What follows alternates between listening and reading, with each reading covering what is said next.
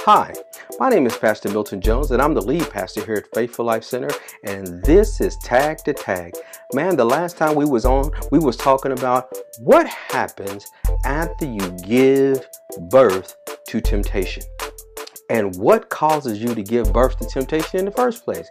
It happens as a result of you being drawn away and enticed by your own desires for something that is forbidding according to what the Word of God has to say.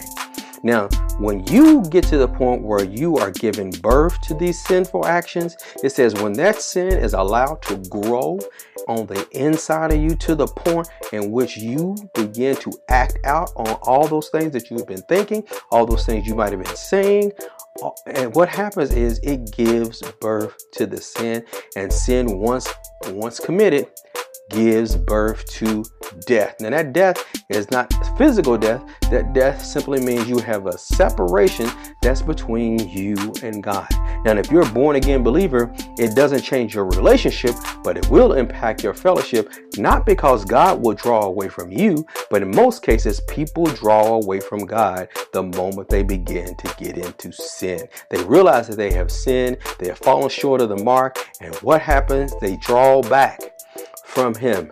Now, what sin is designed to do is to cause you to draw back from God and to step in to another way of doing things. It was never God's desire that man would ever sin. It was never God who tempted man with sin. He's not tempted with evil, neither will He ever tempt you with evil.